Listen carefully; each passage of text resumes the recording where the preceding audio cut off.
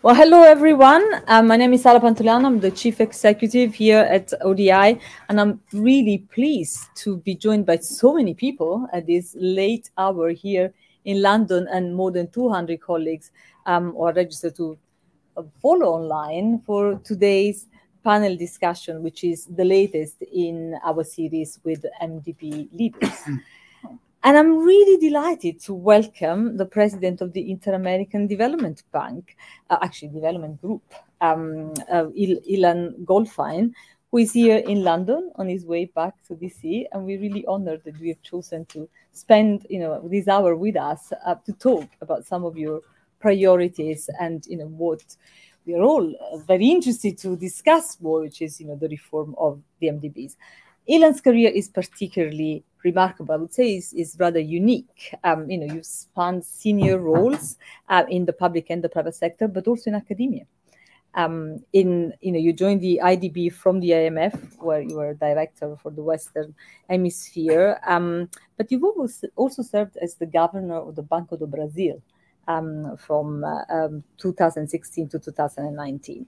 So you have dealt with these challenges from a variety of different perspectives, which is why it's really interesting to talk to you tonight. Many of you will know that Ilan started his role not that long ago. It was only mid-December, and usually the first 100 days is what people feel is a really test for leaders to set priorities, to set strategy. It's a really critical time. So tonight's discussion will offer some food for thoughts and ideas, in these first 100 days. We'll have two key areas of focus for tonight's discussion. The first is really focus on IDB's own priorities, understand, in this context of the so-called polycrisis, with all the challenges that we have globally, but particularly in Latin America, in the Caribbean, in the region of focus, what the priorities are for the bank, how you are addressing that, what you're prioritizing in your operations. But of course, there is a second area of discussion, which it's very important to us at ODI, and is the wider issue of multilateral development bank reform. So this debate has never been as intense as it has been in the past couple of years. There have been some significant developments. We have seen the efforts on the side of some, individual institutions, World Bank evolution roadmap, but also there is a wider, discussion on the system reform, particularly as a result of the Bridgetown initiative that Prime Minister Barbados Mia Mottley is spearheading. And here at ODI, we've been very involved with the recommendations of the expert panel on the reform of the MDB capital adequacy framework, as we will hear later, in the discussion on the panel. So in this wider context, I'm really delighted, Ilan, to be joined by colleagues that can discuss with you both the priorities of the IDBs and this wider system reform. Next to you is Amali Amin. Amal is the managing director and head of climate change at British International Investment, but she's also a former colleague at IDB because Amal was the chief of climate change at IDB. To my right, we have Vanessa Rubio Marquez. Vanessa is the associate dean for extended education at the School of Public Policy at the London School of Economics, but she's also had a very long career in the Mexican public service, including as deputy finance minister, and you have represented Mexico in various international fora. Next to Vanessa, there is Annalisa Prizon. Annalisa is the principal research fellow at ODI, and she leads our work on policies and finances of the MDBs. And last but not least, our visiting senior fellow, Hans-Peter Langs. Hans is a member of the expert panel on the review of the MDB capital adequacy framework, but he was also the vice president for economic and private sector development at the International Finance Corporation. So I'll start with the panel, but then we'll open up the discussion to both you in the audience here in London and the online audience. As I said, there are more than 20 people signed up to join us online. Our strapline at ODI is Think Change. So you can ask questions, of course, but I would also like to hear some recommendations or some suggestions for change, for this MDB reform that we really want to see. And obviously for the future directions of the IDB. And if you are on Twitter, please do join the conversation online as well. Amplify it. The hashtag is ReformNDB. But without further ado, let me turn to you, Ilan. So Latin America and the Caribbean face a number of interrelated challenges, like many other parts of the world. But to name a few: low carbon transition, resilience to climate shocks, income and gender inequality, private sector mobilization, you name it. What are the most critical ones, and how should the IDB respond to them? Well, first, thank you. Thank you, and thank the panel. I'm honored to be with all of you. Thank you, ODI. We need to think change. And it is a pleasure to be here. This was a very interesting day. Today I started a long day. Yeah, a long day, but it was very interesting. We started with the stock exchange, London School. We're together talking, so very, very nice. And I'm very glad to have this panel here to exchange views, not only with you, that I'm glad that everybody's here, but also with our colleagues that are going to send us questions, I hope, from there. We, as you mentioned, you mentioned like the first 100 days. My God, I'm already used 4 weeks. It's okay, it was Christmas. Now I'm looking like I'm already there now. I have to have everything ready now. But we use the time to talk to colleagues at the IDB, hear what they have to say. A lot of things have been dealt at the IDB. For example, you mentioned capital adequacy, which we're going to talk later. Has not started the optimization of the balance sheet. This has been a few years, so it's good that I learned that. I've been talking about the priorities, what exactly the bank is doing, but I also taking the time to talk to our stakeholders, very different one, the government, the civil society, others. What are the priorities? What do they want from a development bank? But of course, we need to lead. We need to offer a way and find bridges and find where we can find in this polarized world where you have everybody has certainties, and when they start talking, it's very hard to reach some not consensus but agreements. And I think what we need to do in international organization, and maybe it's not in the reforms, is dialogue.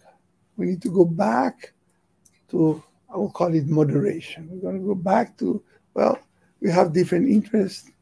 Sometimes they're not so far away. Why don't we find a way to help people? We have some consensus. For example, everybody wants a stronger IDB.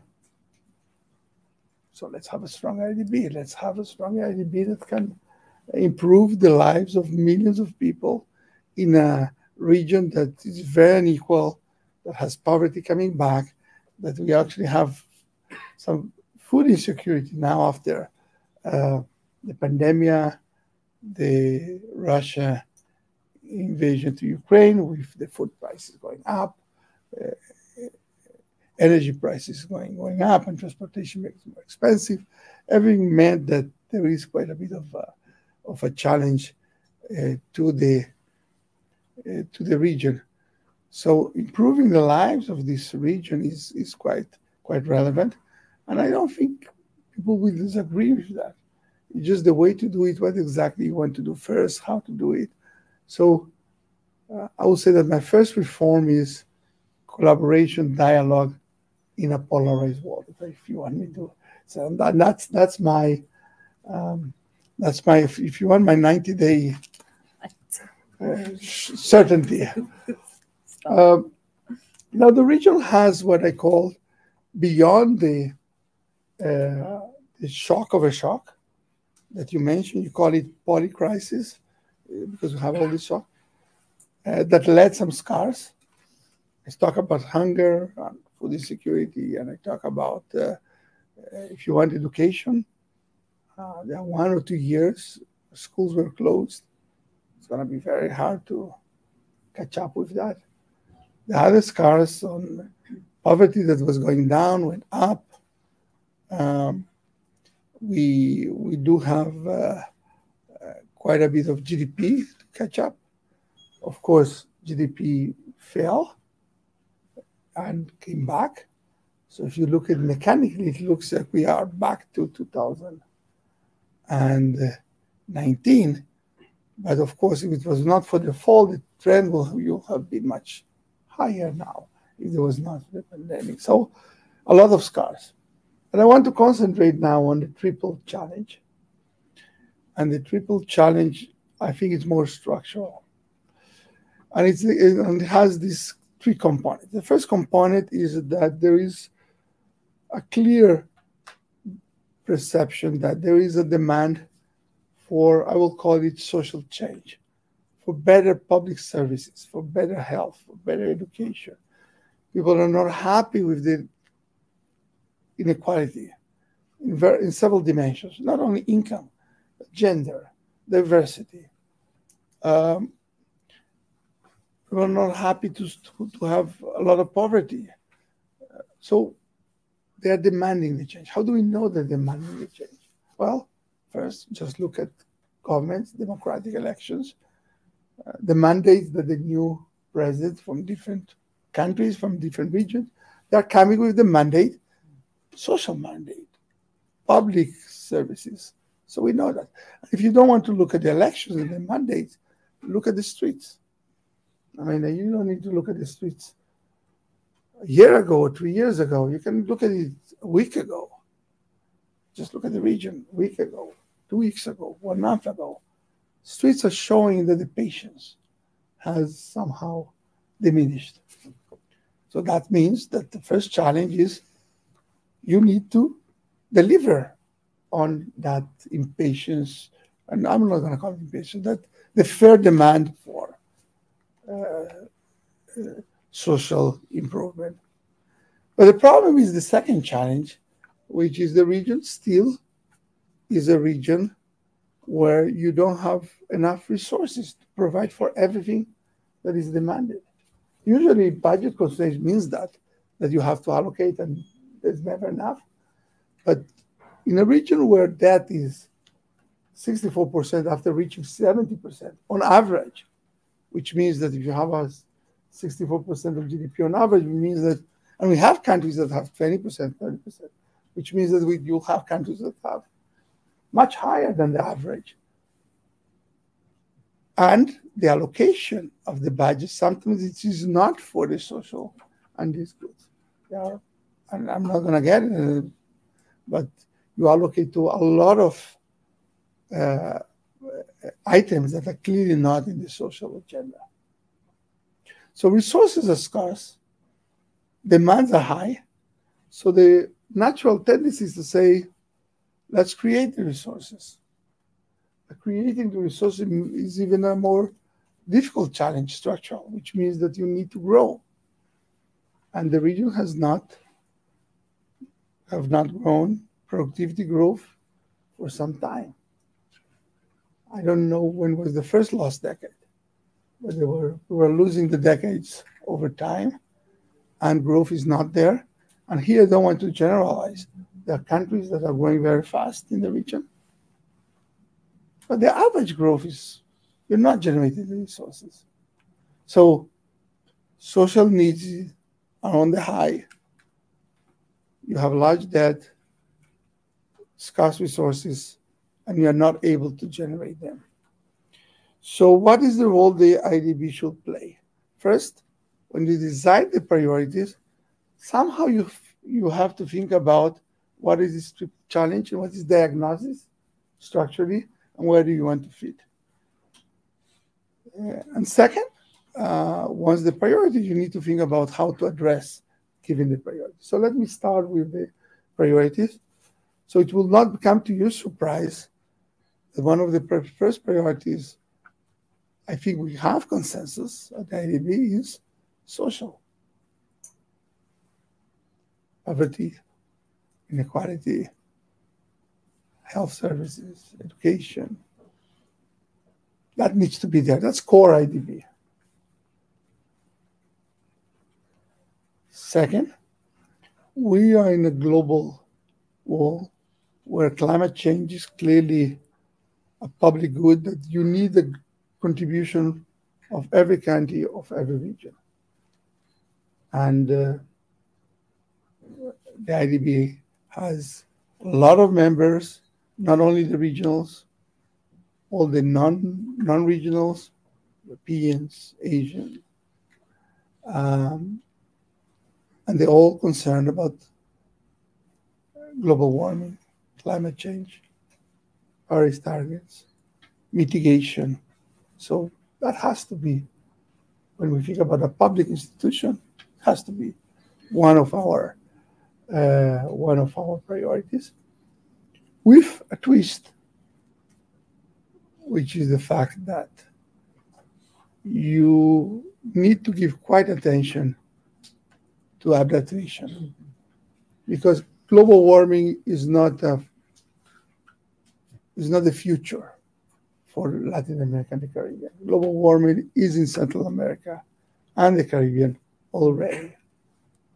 Just look at number of natural events, hurricanes, flooding in this part of Latin America, and you know that the cost of what's happening, it used to happen once every 10 years, and it will have cost of 5% of GDP, 1% of GDP.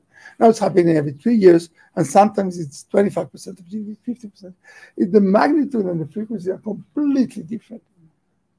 And here we are having to deal with the adaptation. So when we say have the priority climate change, I'm not only talking about the Paris target mitigation, but I'm talking how are we going to help the Caribbeans, Central America, to overcome a very important challenge they have. Third, we talk about that you need to generate the resources, right?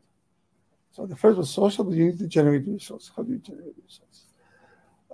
We need, at the end of the day, productivity growth and investment. Both of them are lacking there. If you look at infrastructure, you're investing 2.8% of GDP. That's around half of other regions.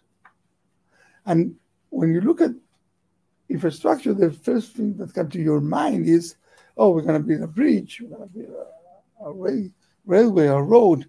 But a good part of today's infrastructure is digital, because the world and the productivity is digitalization. So the digital transformation needs to be part of the business of the bank.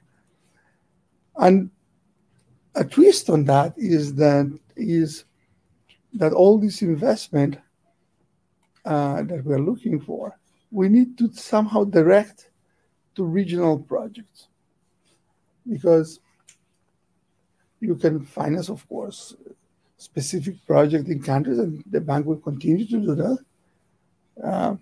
But we have the mandate to think about the region. Countries have the mandate to attend their citizens, first and foremost.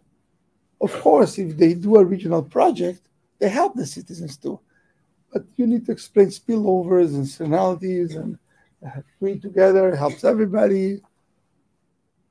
The IDB, we think region. I have to think region. It's easier for us to bunch. Those are the priorities. Some of them are not easy. For example, regional projects, you think it should be very easy to do. The multilaterals were not built to do regional stuff. They were built to have a regional organization that deals with each one of them. And I'm not talking about IDB, it's IMF, World Bank, they all are structured to do. So some of the things I'm saying, they are easier to say than to do. So let me stop here because I know we have a panel. Yes, and I want to hear from them. And I'm sure they will be talking, about the priorities. But thank you for being, so frank and honest about some of the push as well for change, which we see everywhere. Before we talk with the panel about the priorities, I also wanted to ask you what you see as the role of the IDB in the context of the MDB reform agenda. I mean, what has IDB contributed recently to this agenda? So let me tell you some elements that I think is fundamental. You need to mobilize private capital. Part of the reform is based on the realization that the public sector by itself, without multiplying, without mobilizing, we can use a lot of words, crowding in, mobilizing, multiplying, is the same thing. We have public resources. Again, it's if you just make the calculation of how much you need to the mitigation on, it's not enough. And then we have all the other things I've said. We need resources coming from the private sector, and of course the IDB is well positioned for that. We have here the CEO of the IDB Invest. We have the IDB Lab talking to the most venture. So we are, and it's not new, we are there, we are mobilizing private, but we need to do more of that. And there are ways to do it.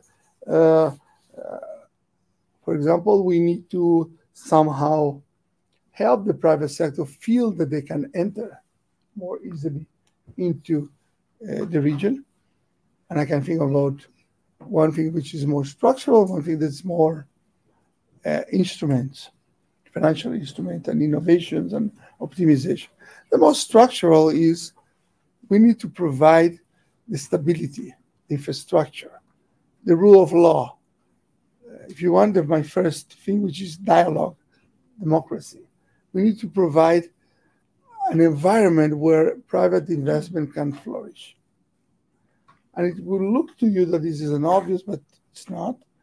Part of the IDB does is creating institutions, helping to create regulations and all of that. So that's, if you do it correctly, and it's very hard, then you can multiply a lot. But that's structural. Non-structural, there is a way to try to mobilize private capital by the public sector taking part of the risk in a smart way so that the private sector feels that it can enter. A lot of the language that I read in the reforms talking about de-risk, which means that you're going to de-risk. But unless you do the structure, you're not going to de-risk. You're just going to redistribute the risk. And that's fine. But you need to distribute the risk for the public sector in a way that we take the risk, we take the first loss, we take the guarantees, we somehow provide bonds that are contingent to the natural events, where if you have a natural event, you pay less. All of these are part of not really the risking, but distributing the risk in a smart way so that the private sector can come and multiply the impact. So there's a structural way which you reduce risks, and there is a non-structural, which is innovation financial, where you redistribute risk in order to multiply the capital. So those are things that the IDB has been doing it, and I'm quite comfortable because I was not there, so I'm not praising myself. I'm just 4 months ago, 3 months, I didn't even know that I'm going to be here. Because the next president was supposed to take office in several years, so it was not my fault that I was not knowing about it. But so I'm praising what I see, that I'm also saying the challenges and the difficulties, but I'm also praising things that were done. There are innovations that are coming from the IDB. Yes. And some of these innovations have to do with necessities. A lot of the innovations that we praise come from necessity. And one of the necessities come from the fact that I told you that one part of our region is needs adaptation, that's facing natural events, they're asking us for insurance somehow. What am I going to do? I'm facing this. I cannot insure. I go to the market. There's no insurance. Okay, so do X. Save. You tell them, and it's not there. It's not enough. So we haven't figured out how to provide insurance for the new crisis that we're facing, climate crisis. So the innovations come, even if you do a little bit, come from the necessity. And I think the IDB, given that this part of the globe is in our constituency, is natural that the innovations have come here. And I think we're going to continue to lead. I'm going to stop here because that's great. That's great to sort of start the discussion, because then we can go to Amal Lee, that was actually part of sort of these innovations and creating part of the innovations. I was praising her. I think we got the hint very clearly, and it's actually great to have you, on the panel, Amal Lee. I mean, it'd be great to hear from you whether you've heard the priorities from Ilan. Do you agree with the priorities, and then particularly in the context of climate change, that you focus a lot of the work at IDB. What does it mean, for operations, and tell us about some of these innovations and what else the IDB and others can do. Okay, well, thank you. It's wonderful to be part of this panel and to meet the new president of my old institution. So, thank you. I think having come from IDB, and I left. Timing-wise, I left just literally 4 weeks before the global pandemic really began. So. And obviously then, I think, as the president said, there was already some, climate crisis already hitting many countries in the region, Central America, Caribbean in particular. We've seen the pandemic, and now, obviously, with the war in Ukraine, the, global inflation and interest rates rising rapidly, all adding to this, poly crisis now. So, when we look at, and we talk a lot about the financing gap in climate, but it's, ultimately it's an investment gap for sustainable development, but at the same time, huge potential opportunity. I think when we look at what the private sector is doing now, and for those that were at COP27, I think it was quite remarkable how many CEOs from major investors were there, not because they were asked to come, but they felt they needed to be there. I mean, I've never seen that in that way. And that's increasingly, I think, what we're seeing is a lot of opportunity for attracting and mobilizing and bringing this capital into delivering on sustainable development. And I just, and I think one area that I worked on at IDB with other MDBs as well was this agenda around sustainable infrastructure, with sustainable being very much about the social, economic, financial, and the environmental, bringing these together. And I think this issue of how to ensure that the changes that are going to start to emerge as countries look to respond to the poly crisis, that those are done in a way that can really then unlock and mobilize these the trillions that we often talk about, but certainly scaling up more billions into sustainable infrastructure. And I think looking at what the IDB has done, and the president mentioned dialogue and collaboration. The IDB group has been extremely effective in bringing together ministers of finance in particular, but other ministries, but also helping to bridge and work across the silos in governments, because often governments are not talking across their own governments, maybe talking to their peers. But we know that these challenges requires that really sort of deep collaboration, and really to start to unlock and identify ways of providing more systemic change. We cannot, given the challenges. The climate crisis is real, but also the social crisis that we're seeing in most countries in the world, including here in the UK. The urgency now to really move beyond thinking project by project, to be innovating in a way that can really start to drive change in a much more systemic way that can then really attract capital. And that's why I think the IDB group has already been doing a huge amount in this area. And I know, probably a little bit early to say, and I only know maybe some of the, I've heard some interesting ideas that are likely to emerge in as the IDB group looks now, and particularly with the IDB Invest capital increase, to focus more on mobilization, and in a way that is going to, I think, demonstrate a real step change in the role of the MDB or an MDB. I must say, I find, I mean, this whole focus on MDB reform is extremely interesting. And something that when I was working within IDB, I felt that there were a lot of really good practice, good collaboration happening, but just not at the scale and not at the pace that was needed. And I think some of what IDB has been doing, IDB Group, is already being picked up. So the Bridgetown agenda, I think, as the president emphasized, is talking about these disaster linked clauses that would enable debt suspension. IDB has been providing contingent finance for many years, which I think actually were critical in the pandemic, I understand, where the IDB was able to provide these very fast dispersing loans. But I think also what I think is extremely important for those that have not worked in an MDB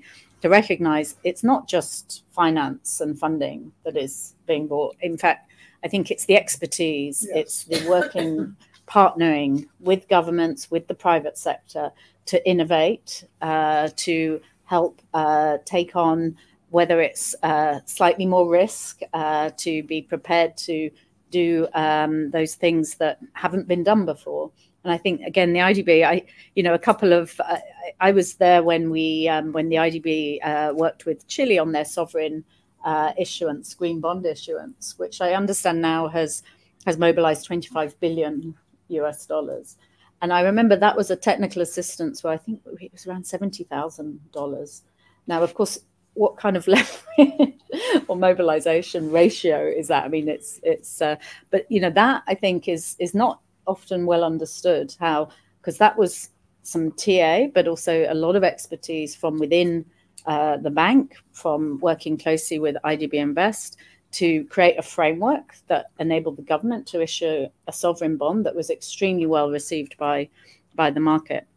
There's been, I know, work in Uruguay recently, and I think moving and innovating in the type of using financial instruments in a more innovative way, whether that's policy-based loans that I think the bank has been extremely effective in on helping countries to put in place the types of policies and measures that will deliver on the climate agenda, but also very importantly, and particularly moving forward, this focus on the just transition. So embedding the social dimensions into the economic and other structural measures that can then really unlock private investment, but also looking at performance-based lending, performance-based corporate bonds, I think, is another area which, can all of these, I think the IDB Group has been doing a lot already. And now I think we'll see a lot more as people are talking and focusing on the reform agenda. I think it will be really valuable to understand what exactly is happening and what is working well already in practice. I'd love to say a bit more about the wider MDB reform agenda. I am conscious of time. Maybe we can come back to that in the questions. But yeah, thanks for emphasizing how sometimes it's just the courage to do certain things, a little bit of expertise, a little bit of, initial, I don't know what it is, a first loss absorption. It can go a long way to then generate the bigger capital injection that we roll after. Vanessa, let me come to you. You've represented the Mexican government in a number of different international fora. What do you see as the role of the IDB being in the system of the MDBs? You've dealt with many. Yes, of course. I think when you speak about a system, you have to think about the roles, the differentiation, the value added of the institution.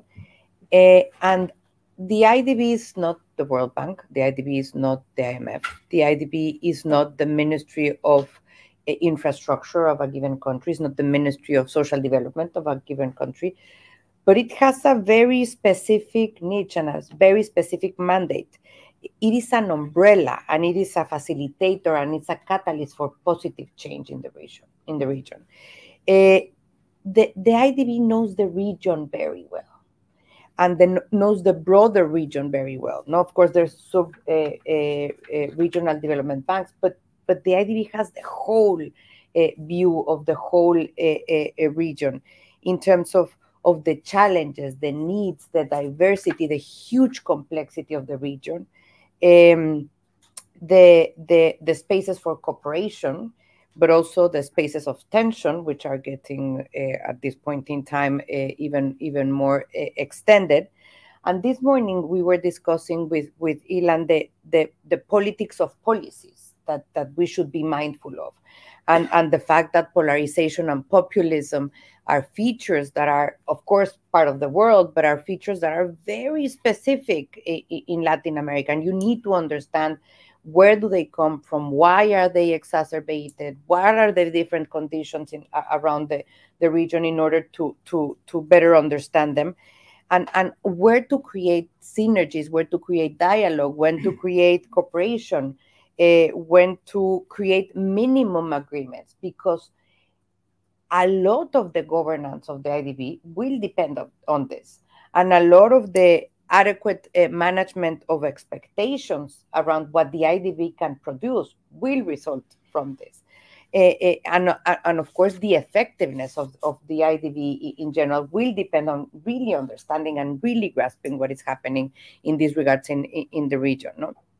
So now also to speak a little about the MDB's reform, and I would say that the MDB's reform has been there for many years. No, it doesn't happen in a vacuum. But again, it is all about context, and the IDB is essential to giving the wider reform of the MDBs the context of Latin America, the voice of Latin America, the special elements of Latin America, of the nuances, of the more accurate analysis of the interactions within Latin America, the priorities, no? And Ilan also mentioned about two sets of priorities. First, social, climate, and investment in infrastructure, but also the resources and the need to grow. If you don't grow, you don't create the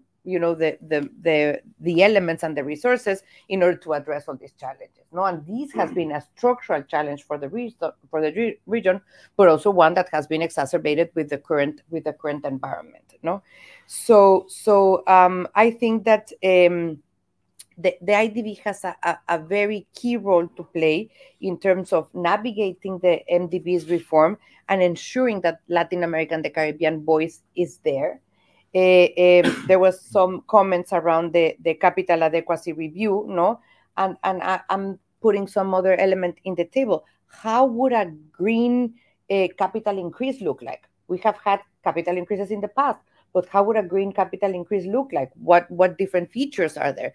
What would be the differentiation in terms of each of the stakeholders participating in this possible capital increase? Of course, the use of guarantees, some more challenging issues like the SDRs and the use of callable capital, perhaps, no? But how would that look in Latin America and the Caribbean? How the countries in the region would, take something like this? What would be the thresholds of the different elements of this capital adequacy framework in the context of Latin America? No, so I would say that the IDB has the best pulse of the degree of ambition of the countries in the region, the priorities, how would the stress test work in the region, and I would say another element: reforms are good and reforms are relevant to think of, but sometimes or most of the times are very politically difficult, no? And they're even more politically difficult with these elements that I was talking about, polarization and populism. So I think there's also a parallel view, a parallel perspective that should be more pragmatic, no? So regardless of the fact that we're discussing the larger, more deeper, more structural reform process of the MDBs and the role of the IDB in this, so what are the changes, the more pragmatic changes that we can think of that can, do some tweaking here, some adaptation in the other side that can increase effectiveness and that could serve better the membership of the IDB, no? So I think that's also very relevant to consider both sides. Yes, the structural reform, but more pragmatic changes that can actually give, lower hanging fruit and more immediate results, I mean, for the region, no? And yes, we have this polycrisis, and everywhere you hear it's uncertainty, disruption, volatility, fragmentation, no? But I also think that there are a lot of elements to also have a positive view, to have good expectations as to what can come next in terms of the opportunities for the region, no? So basically, one can think about the effects of technology, no? The reallocation of the global supply chains and the role of Latin American economies in this, no? Things like the new materials that are essential for the energy transition. And here we can think about minerals and rare earths, no?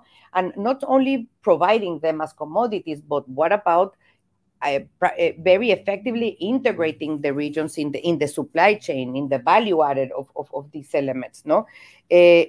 So I would say that challenges are quite enormous, of course, but I am always on the hopeful side, and I think there's a lot of elements that, of course, with the agreement or the basic agreement of the region, but with the very relevant role that the IDB is called to have, and now under the leadership of Ilan, I am sure that we will find spaces in order to create the avenues for the region to have a saying on this reform of the larger multilateral development banks reform, but also in terms of the development agenda and growth and prosperity. So thanks, Vanessa. I really like the call for pragmatism. So I'm going to go to Hans-Peter, who has spent many months last year trying to, take forward this review of the capital adequacy framework as a member of the expert panel. And you have actually come up with fairly pragmatic recommendations. So,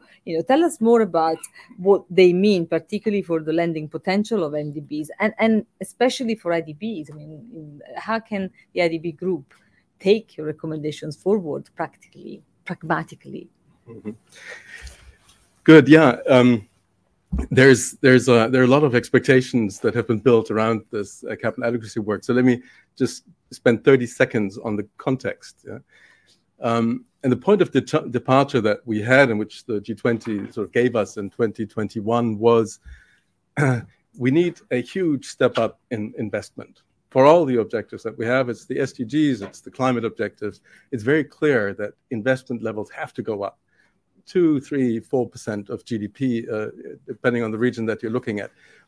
Those have to be financed. The MDBs are a very crucial source of finance for stepping up investments in emerging markets and developing countries. There are various ways that you can step up finance. You can use your capital better, you can get more capital, and you can mobilize more capital, and all three will be needed. There's absolutely no question. You put the numbers on this thing. We're not going to get there with any one route. There will have to be more capital, there will have to be more mobilization, and there will have to be better use of the capital. And at the same time, let's not forget, there also have to be these projects. There has to be project pipeline. And if you talk to the project officers at the IDB or at the IFC or wherever, they're going to say, my main problem is that I don't have good bankable projects. So the finance side is important, but we must not forget the side that enables projects, be it the context, be it what we can call the upstream reforms, be it just simply the project development and structuring capacity.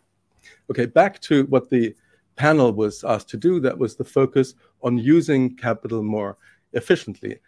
And we felt after a very long time, and as you said, many meetings and reviews, that there was quite a bit of capital in the system that could be used. We looked at 15 MDBs, and the situation differs. But our conclusion was we didn't want to put very precise numbers because we didn't have really the analytics for that. We felt there were hundreds of billions of dollars in the system that could, in additional lending that were possible with the existing capital while preserving AAA ratings, which was a very important condition. So what were these, and just to set that in context, these 15 MDBs together have development assets of 1.4 trillion. Yeah. So what are the recommendations? There were 3 blocks. The first block of recommendations was about you can take more risk, partly because you have callable capital that you do not take into account in many of the internal risk frameworks don't take the callable capital into account, but the rating agencies do. Partly because everyone is underestimating the power of preferred creditor treatment. We did a very detailed analysis on that. The conclusion is that the rating agencies overestimate expected credit losses by a factor of 12. Yeah. And the MDBs themselves do so to varying degrees.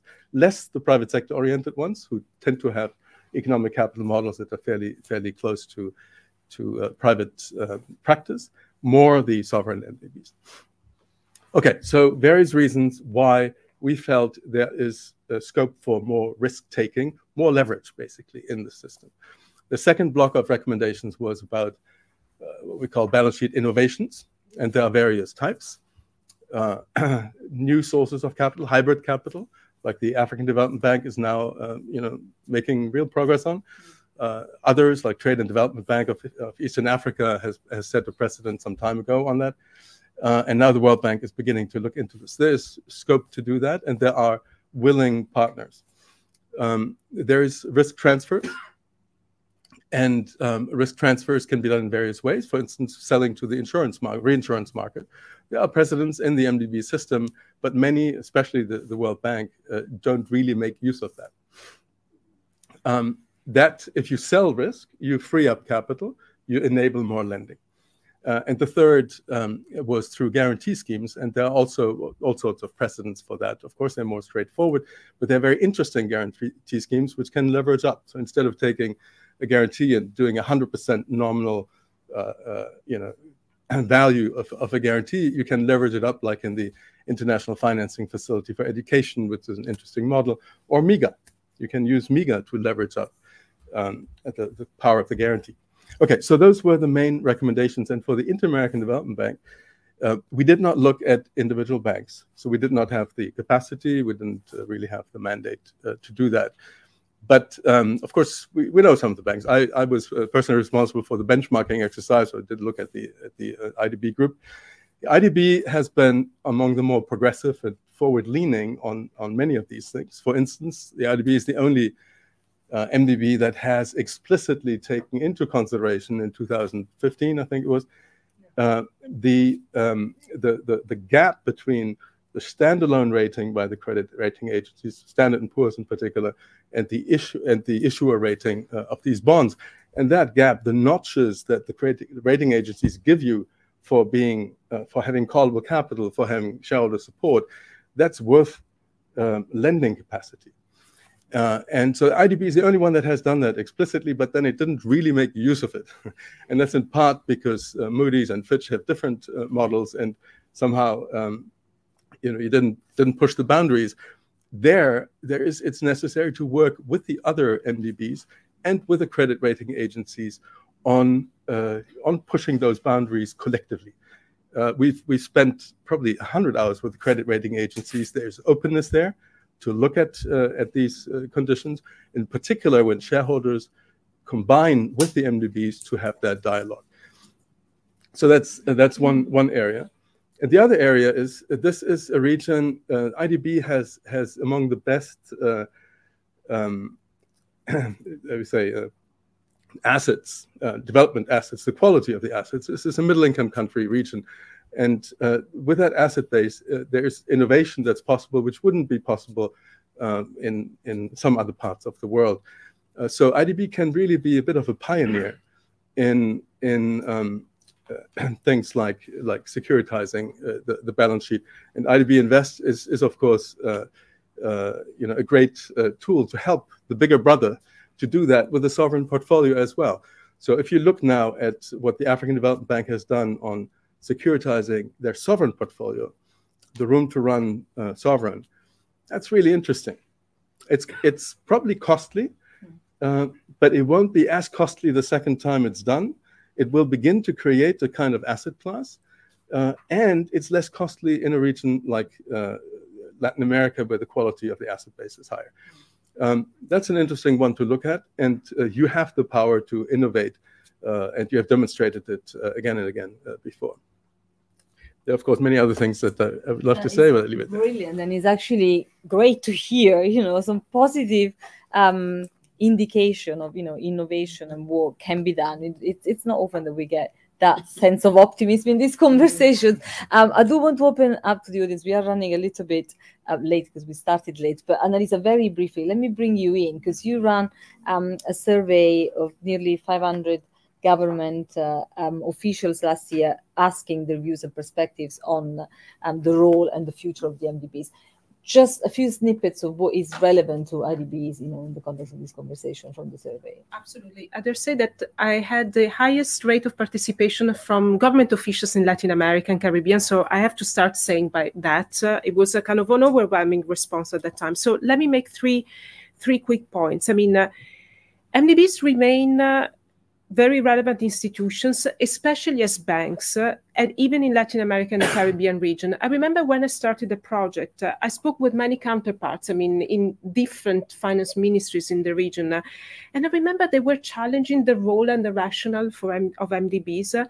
But actually, the results from the survey gave us a very different picture. Actually, at least 80% of government officials were of the opinion that what MDBs offer is actually very or extremely relevant for the socioeconomic development of their own country. And it's not only about financing at better than market terms, but also what Amal was kind of mentioning, technical assistance, policy advice, research, and convening power. More specifically, in the case of Latin America and the Caribbean, yes, somehow it tallies well with what Amal was kind of mentioning. The most relevant dimension was around technical assistance and policy advice. And I do remember I was in Santiago when that kind of project was negotiated as well. So I do remember that quite well. And it doesn't surprise me, many countries in the region still have good access to domestic and international capital markets, but still 50% of government officials in the region actually told us that the access to finance from the MDBs is extremely important. So finance does still matter in the region. That was something that we weren't kind of expecting. Second point, we didn't just ask about the relevance of MDBs, but we also asked about the perceived effectiveness from government officials. Again, on the four functions I've just mentioned earlier on. First point, the vast majority of government officials thought that the MDBs actually are extremely effective in what they're doing. And to me, this is, again, a very positive message. The second one, unsurprisingly so, the World Bank, with its global reach, came out as the most effective institution, again, perceived by government officials, with one exception in one region. And it was Latin America and the Caribbean, where the IDB outperformed. And again, it tallies with what Amal was kind of mentioning, and also Vanessa, it's very close to the kind of the client countries in the region. I think that's a very important point. Let me end very quickly with a less positive note. We talked about dialogue. We talked about coordination. Yes, half of government officials across all countries told us that the MDBs do coordinate very well in the region. Very well in the country. But that kind of percentage went down to 39% in Latin America and the Caribbean. And a point, I think, for further reflection, actually, a quarter of respondents in Latin America and the Caribbean told us that MDBs coordinate very poorly. And I think that's a kind of an area where we might want to kind of elaborate or discuss later on, and I'll stop here. Thank you so much, Annalisa. I'm just going to allow 10 minutes for the discussion, if you indulge me, because we have such a wealth of, sort of colleague perspectives, both here and online. I already have a few questions. Maybe while you warm up here, if you take the floor, say who you are, if you have an affiliation. I'll take one round of questions. We won't have time for two, but I'll take as many as possible if you are brief. And I'll start with ones online, since I already have some. Actually, the first one comes from the chair of our board, Suma Chakrabarti, who asks, what can the IDB offer to the MDB system to make it more than the sum of its parts? I'll let you sort of think about it, and all of us, because I'll do just one round of replies. So sort of keep that. Is there anyone in the room? Otherwise, I've got another one online as well. Please, there's a roving mic somewhere. That's it. Here in the front. Right. Now, anyone who gets a roving mic has to channel their inner pop star and hold it like this. Please introduce yourself. Hi, Stephen Paduano, London School of Economics. I'm wondering about your work on the hybrid capital proposal with the AFDB and whether you've been engaged in further MDB rechanneling efforts with SDRs and support of other IMF members and how that's going. Thanks. Thank you. Gentleman in the back. Thank you. My name is John Gibb, and I retired from working in development. I just wanted to ask about where you see improving governance. Where does that sit in the IDB's priorities, and more widely in this reform agenda on MDBs? Who's pushing that, and is that a priority too? Thank you. Thank you. Oh gosh, the two ladies there. Oh, yes. Can I have another pen? Thank you. Sorry about that. All right. Hi, my name is Laura Sabogal. I'm with A3G. My question goes to, it's about natural capital. So the IDB has been quite a pioneer in developing financial mechanisms that push forward natural capital. So in this whole strategy to create wealth, what role do you see in that? Bianca? Hi, I'm Bianca Getzel. I'm a researcher here at ODI, working actually on our MDB reform agenda. And we've talked about, especially following Annalisa's comment on coordination and dialogue, and Ilan, with your previous role as well in the Banco Central do Brasil, where you regulated public development banks. What do you see their role in the IDB's future and its reform agenda as well, and how they can coordinate better with IDB and IDB can coordinate better with them?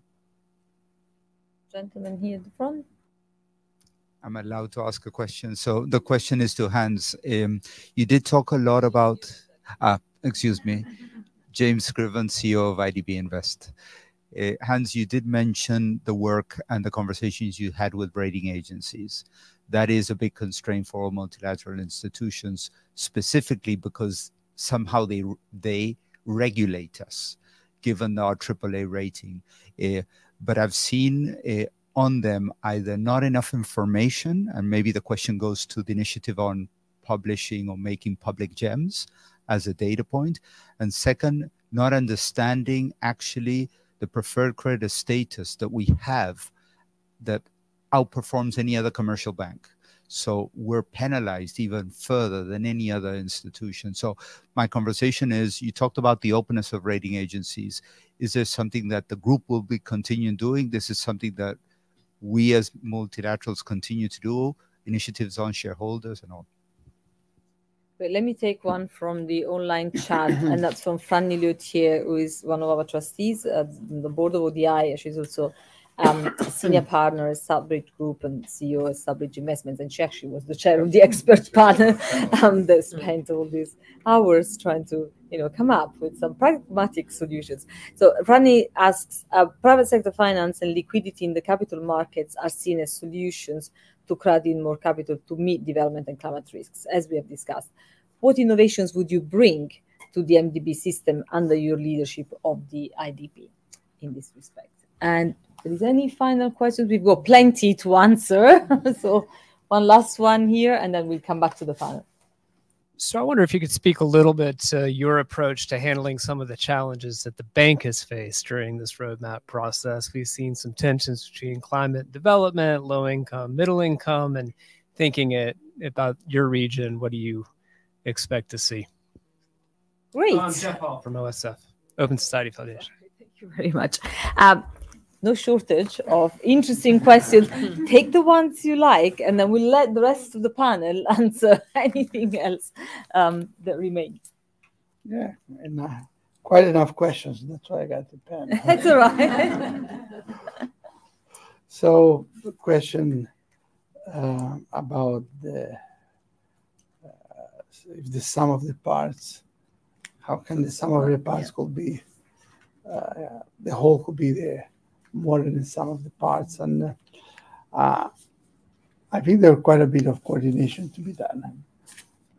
I think we need to realize that there's no competition between multilaterals just because the supply of funds or what we can give is so much lower than the demand, what they need, is that it doesn't really make sense at the end of the day to be competing.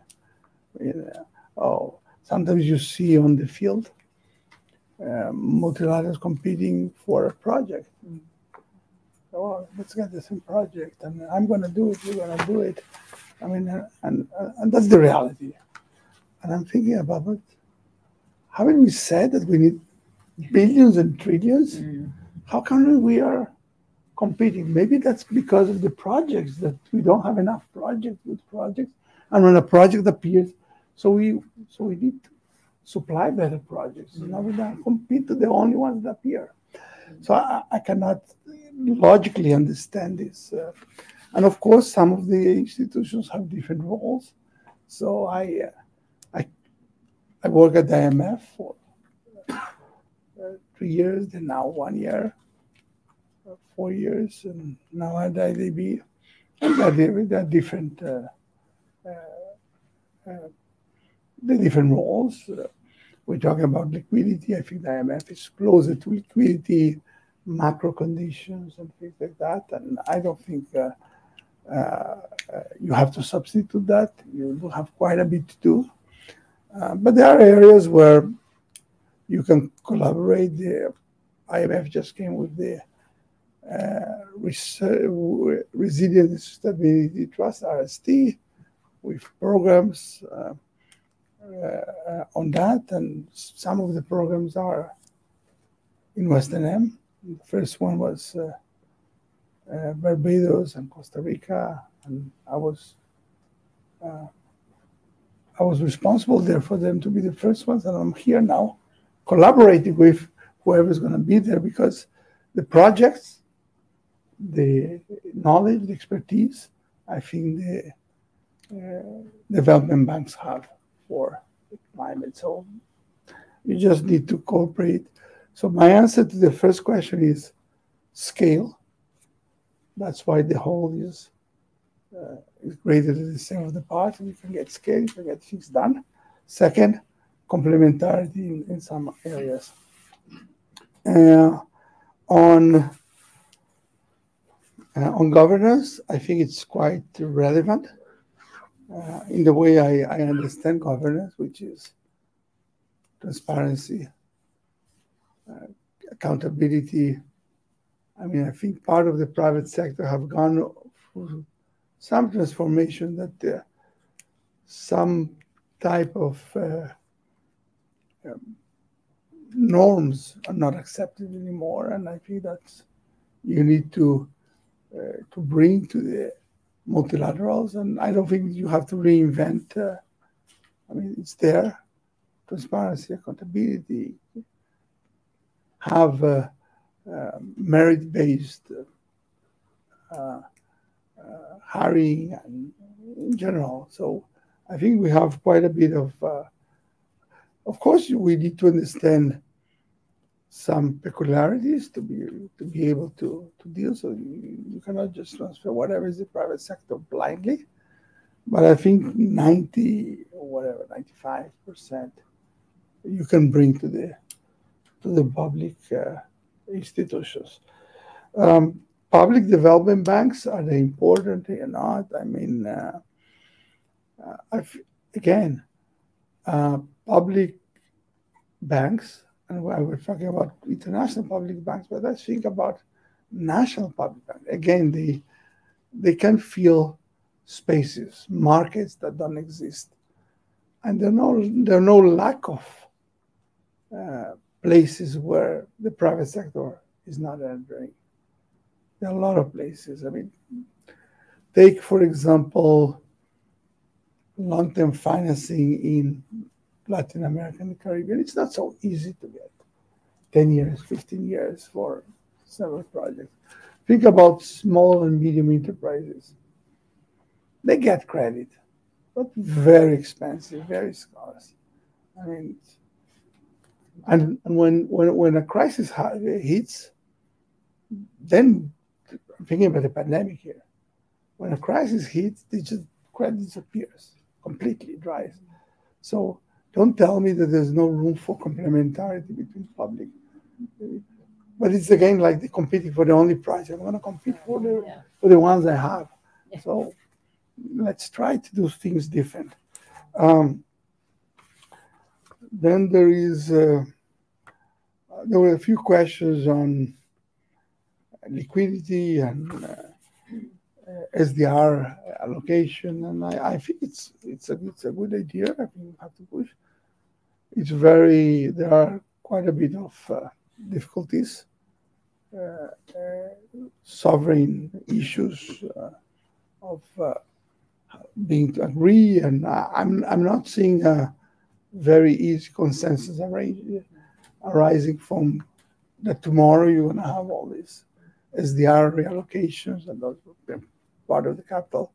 But I do think that that's a direction. So I tend to say to the staff and people at the IDB that we need patience but persistence, and this is an area where we have to have patience, but we have to continue going, because I think it looks to me that that's a direction.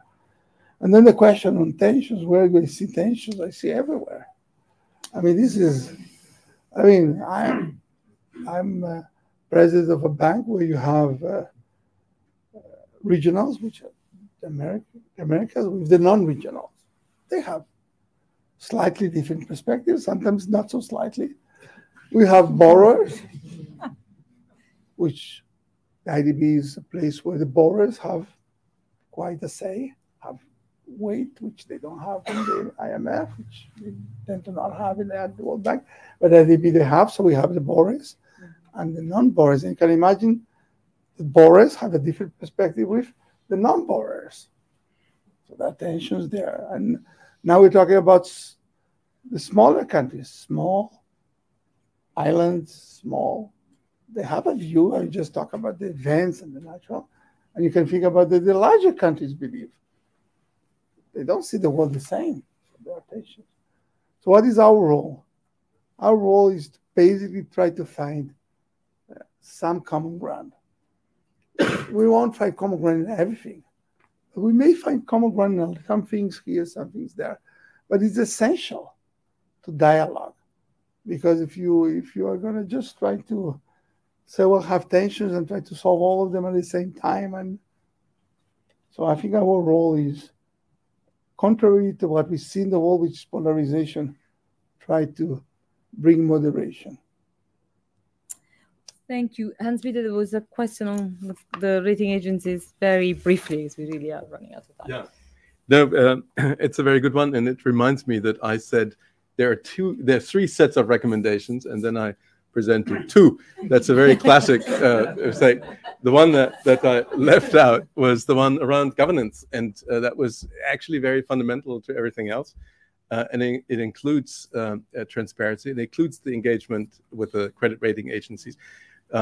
It's one thing you discover after having worked for 30 years in MDBs.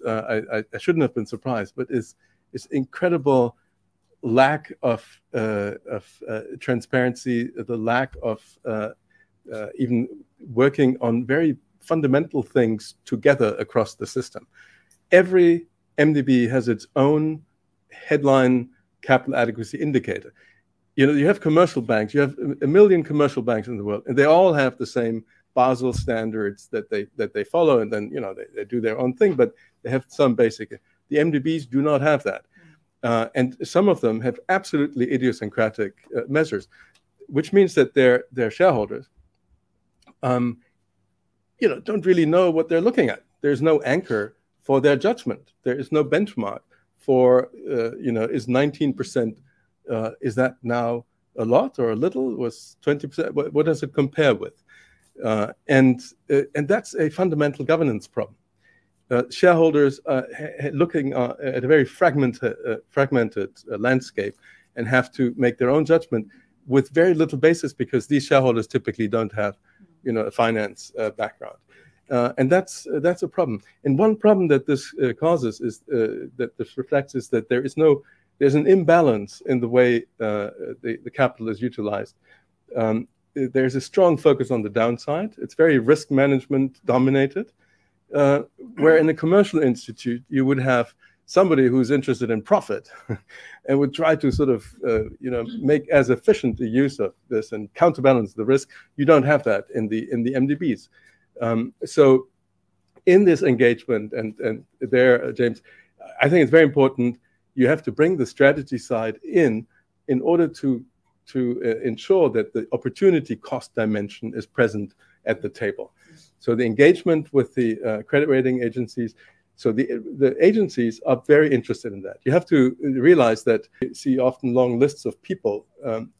They actually, in full-time equivalent, have maybe 2, 3, maybe 4 people working on the supranational group, which can be 40, 50 different institutions. There is very little capacity. And so what they do is they import their models from the commercial sector. So how do I look at the risk that, if there is a reinsurance on some part of the portfolio, what risk is left on here? So they go and they look in the commercial sector, and that's very often inappropriate. But they cannot invest the time into going to the details of the particular market, particular MDB to do this differently. So they are actually very open to receiving that. Preferred creditor treatment is one of those. And we did a study that was done, probably the most detailed study of preferred credit treatment, and I mentioned it. It comes out with that it's much more valuable than the MDBs themselves and the credit rating agency making it. Callable capital is another one. What's the value of callable capital? There's 1.2 trillion of callable capital in the system. Just imagine that all of this 1.2 trillion were treated the same way that the ESM, the European Stability Mechanism, treats its callable capital. They managed, we're in the middle of a crisis bears solutions. They managed to get the legal guarantee behind those. So those are treaty commitments, which they are not for the MDBs. If we had that, and I'm stopping that, if we had that, suddenly we would have a huge amount of additional value in the system. It's unrealistic, but just to give you a sense, for that, the credit rating agencies are seeking the engagement. They want to understand the processes and the commitments that are behind that. So this is valuable, and gosh, so much more. But we'll have many more events on this topic. Whoever said that development finance is a dry issue, look at the passion, and all of you here this late evening. Amal, any final reflect? Amal, sorry, any final reflect? The capital adequacy framework is really, I think there's some fairly fundamental issues that should be addressed to help create better transparency and standardization. And I think then that could actually help move to an even probably slightly more, I don't want to say radical, because that's, use the word radical and AAA in the same sort of sentence, but actually some ability to have better hedging across MDBs. Because I think particularly for IDB, for Latin America, but also for the African region, there's a lot of country concentration, so which the World Bank, the EIB don't have that country concentration. So but how do you enable much better ability to manage risk globally? If you have this standardization, it should then become more feasible, and potentially you have a global treasury that manages across portfolios, which I think would what you were saying, but goes even to what I would call real reform. Thanks. Let me just see if Vanessa and Annalise have any final, very quick thoughts. Just very quickly, perhaps the idea of more sub-regional projects, I think, is a fascinating one. Like the idea of common purchase of medicines and vaccines. No, we did that project in the Pacific Alliance, Mexico, Colombia, Chile, and Peru.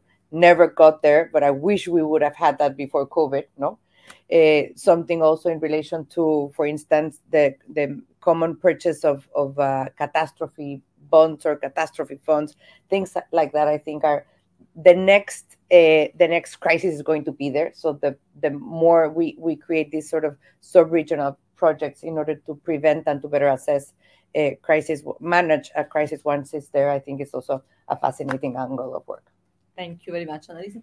Final word. We talked about MDBs working as a system. I mean, the responsibility is on the MDBs, but also from the shareholders, and there should be kind of greater incentives actually coming directly from them to make that happen. 100%. Well, thank you so much. There is one final question. I'm not going to take it as a question, but I want to share it anyway because it touches on something that we have sort of hinted to, but not really discussed, and I'll leave it with you as food for thought. It comes from Mr. Ram Krishan from the Republic of Suriname, who says, Suriname is the victim of dysfunctional sovereign debt restructuring architecture. It is time for disruption of this highly inefficient sovereign debt restructuring process. Can the IDB group create an entity similar to the Paris Club? Food for thought. You don't need to answer that. But wow. Thank you very much, Annalisa, Vanessa, and Speaker Amalie, and above all, Ilan.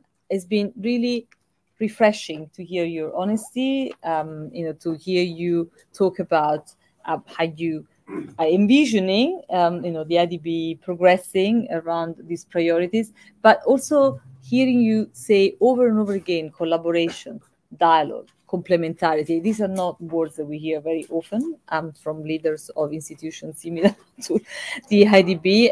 I couldn't stress more how critical that is, and also the moment, the historical moment we are living with all these different crises that are combined. You did say at one point we need to do things differently. At the beginning of the pandemic, I wrote a blog that was actually inspired by the protests in Chile, the title of which was "We Can't Go Back to Normal because Normal was the problem." They actually talked about, those social tensions, that real, need for change that is so imperative. And so this is, with the hope that the next many hundreds of days that you'll have at the IDB will bring these, change and reforms that we all so desperately need, and the pragmatic solutions that people are hoping for. Thank you, everyone who is here. You get rewarded with a glass of wine for sort of staying so late. I'm sorry for those online, you can't join us for wine, but if you want to listen again to the discussion, the recording of the conversation will be on the ODI website in the next couple of days. Please join me in thanking the panel.